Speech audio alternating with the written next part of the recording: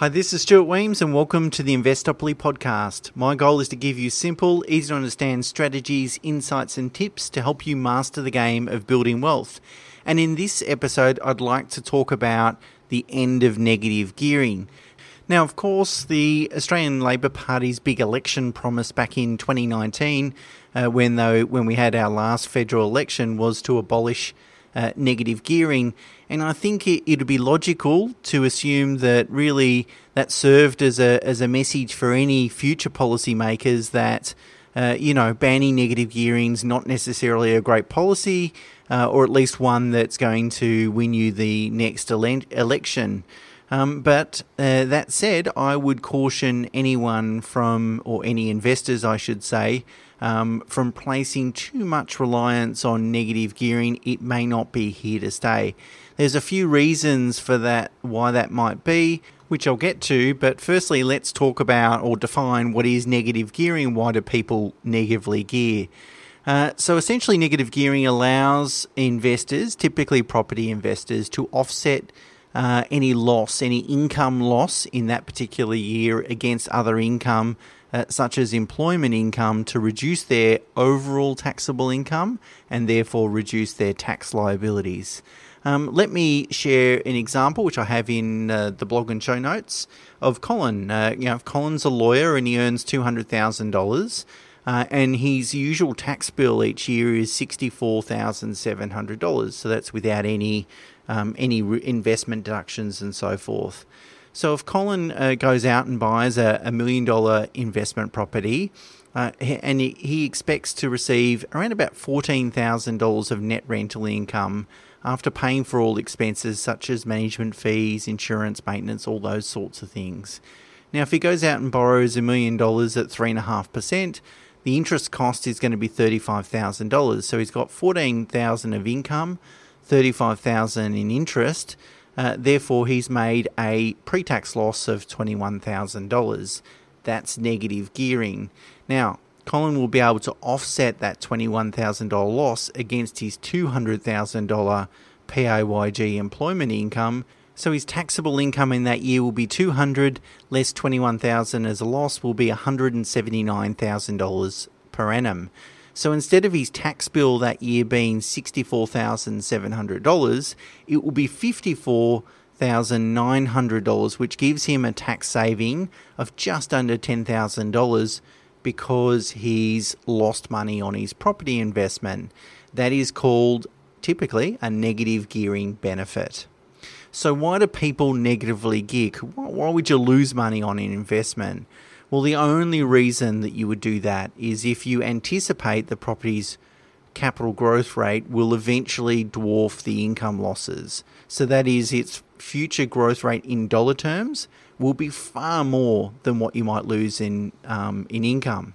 So if we continue with that example of Colin, let's just assume that property continues to lose about $11,000 after tax benefits, negative gearing benefits, each year for the next 20 years.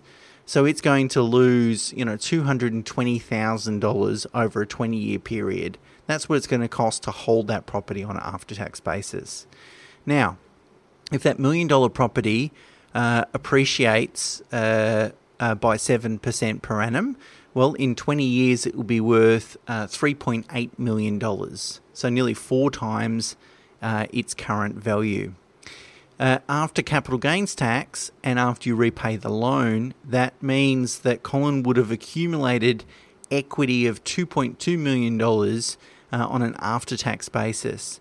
So essentially he spent $220,000 in income over 20 years to generate a capital gain, an after-tax capital gain of $2.2 million. And I think most of us are going to agree, well, that works.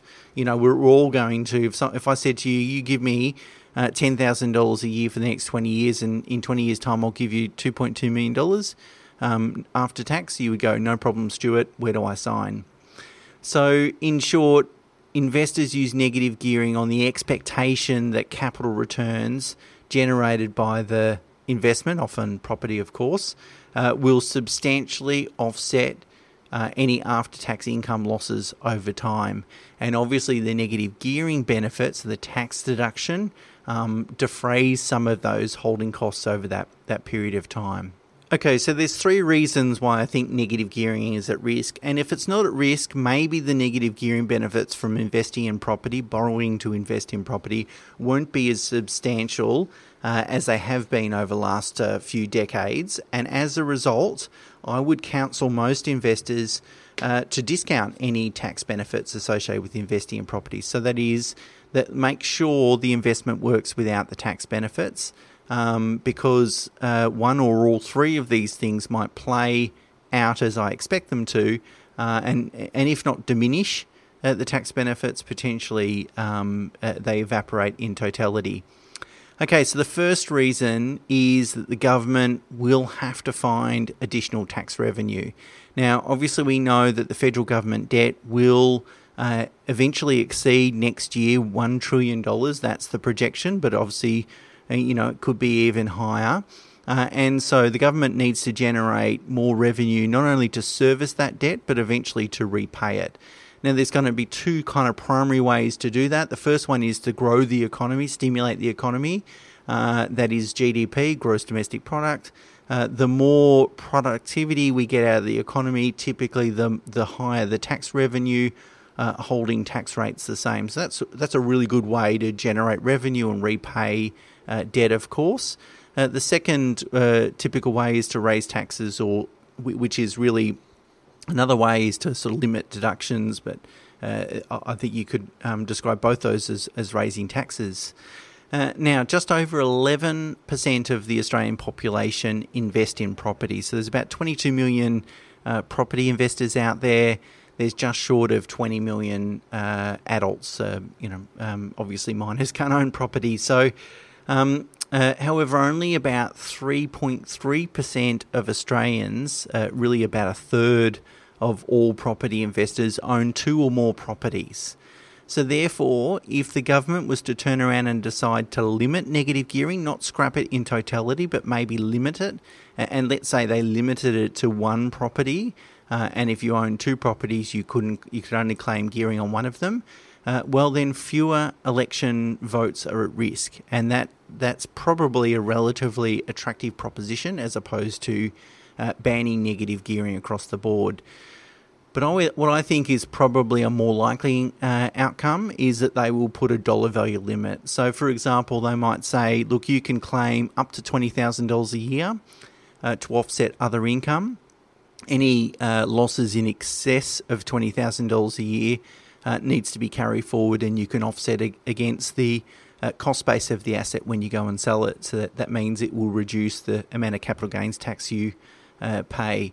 By having a dollar value limit still means that low to middle income earners can utilise gearing to save tax and build wealth and so forth, but higher income earners will benefit less proportionately or based on their income from negative gearing. And I think that's it's a pretty attractive proposition for a government. So limiting negative gearing rather than banning it, I think is likely. It's on the cards. I don't know when it will happen, but if I'm contemplating a property investment and going to hold that property for 30 years, I think it's very unlikely that I can claim negative gearing without any restriction for that 30-year period.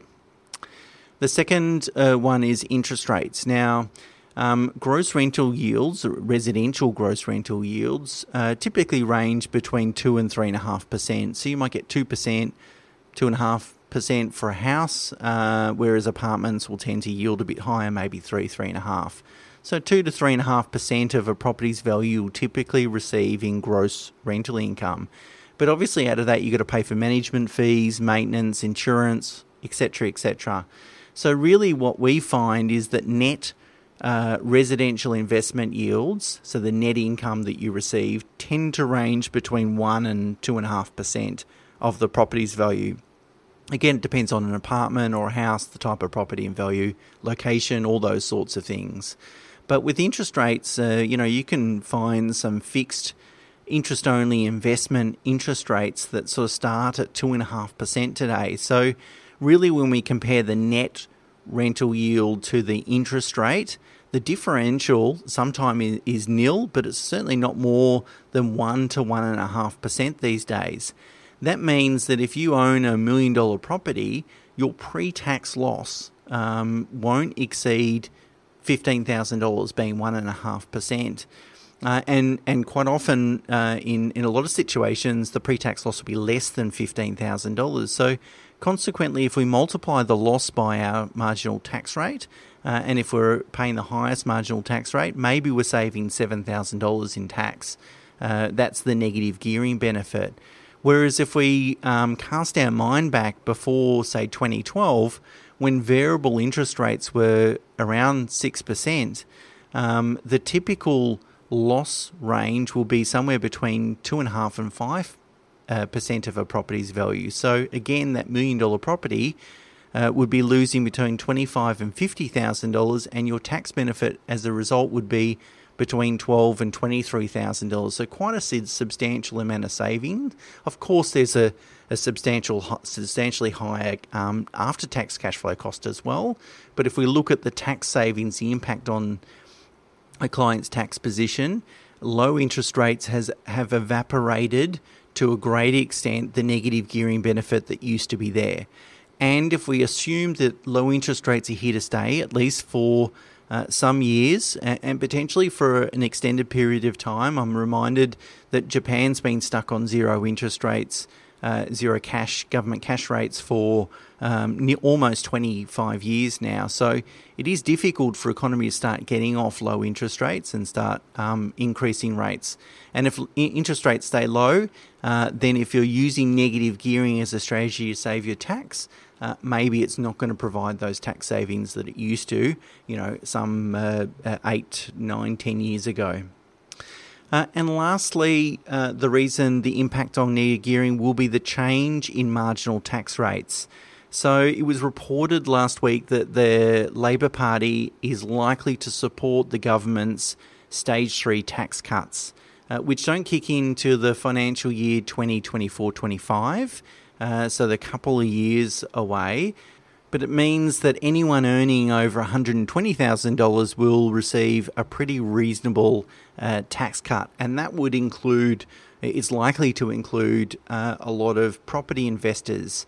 So essentially they're getting rid of the second highest rate of tax, which is currently 37% plus Medicare, the 2% Medicare, so 39%. They're going to get rid of that tax bracket.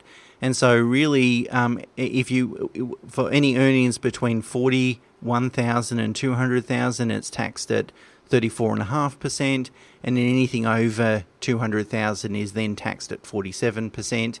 Those numbers include the Medicare levy, of course. So it's a good tax saving. However, with a lower rate of tax means our negative gearing benefits are reduced. So again, using Colin's example of the $1 million property, the annual tax savings would reduce by around about 40%. So from about $11,000 to just under $7,000 in tax saved. Of course, I have the workings in the show notes and the blog on the website, but suffice to say or summarise that the flattening of tax rates will reduce the effectiveness of negative gearing as a tax saving measure.